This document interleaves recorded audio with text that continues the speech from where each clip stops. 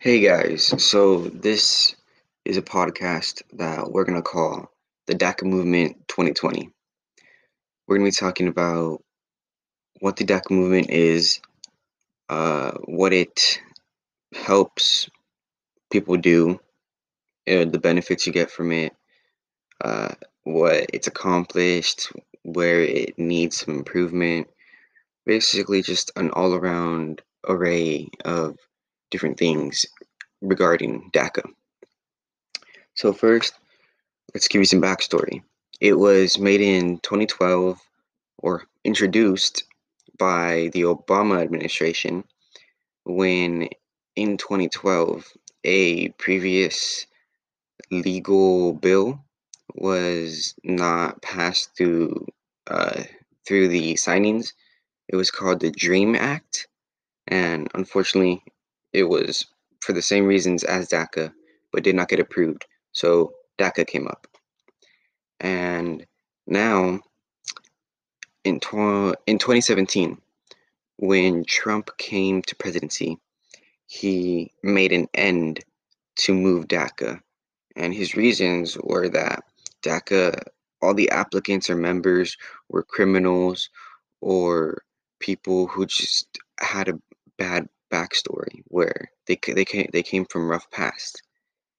And due to that and all their political power they had, they ended up closing off applications and reapplications for people, members, immigrants that were part of DACA or wanted to be in the organization. So in 2020 now, people are fighting more than ever to get DACA back. And even though for 5 years it did help people with what they intended to, it did not give the permanent effect that they were hoping for. That was their main goal.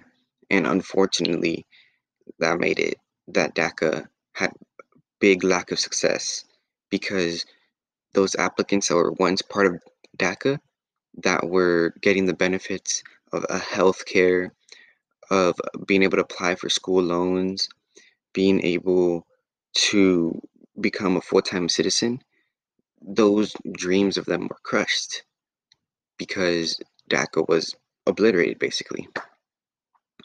And so the people, with all their fighting they're doing, even then, applicants and members are given no information. They don't know if they're allowed to reapply.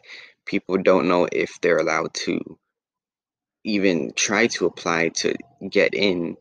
It's become at the point where there's families being broken down and separated, being put into financial stress because of this. So, there's not much more to say on this.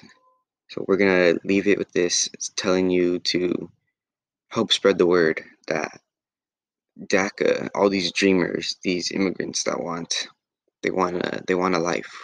They should be allowed this life. So spread the word to friends, families, strangers on the street if you see them.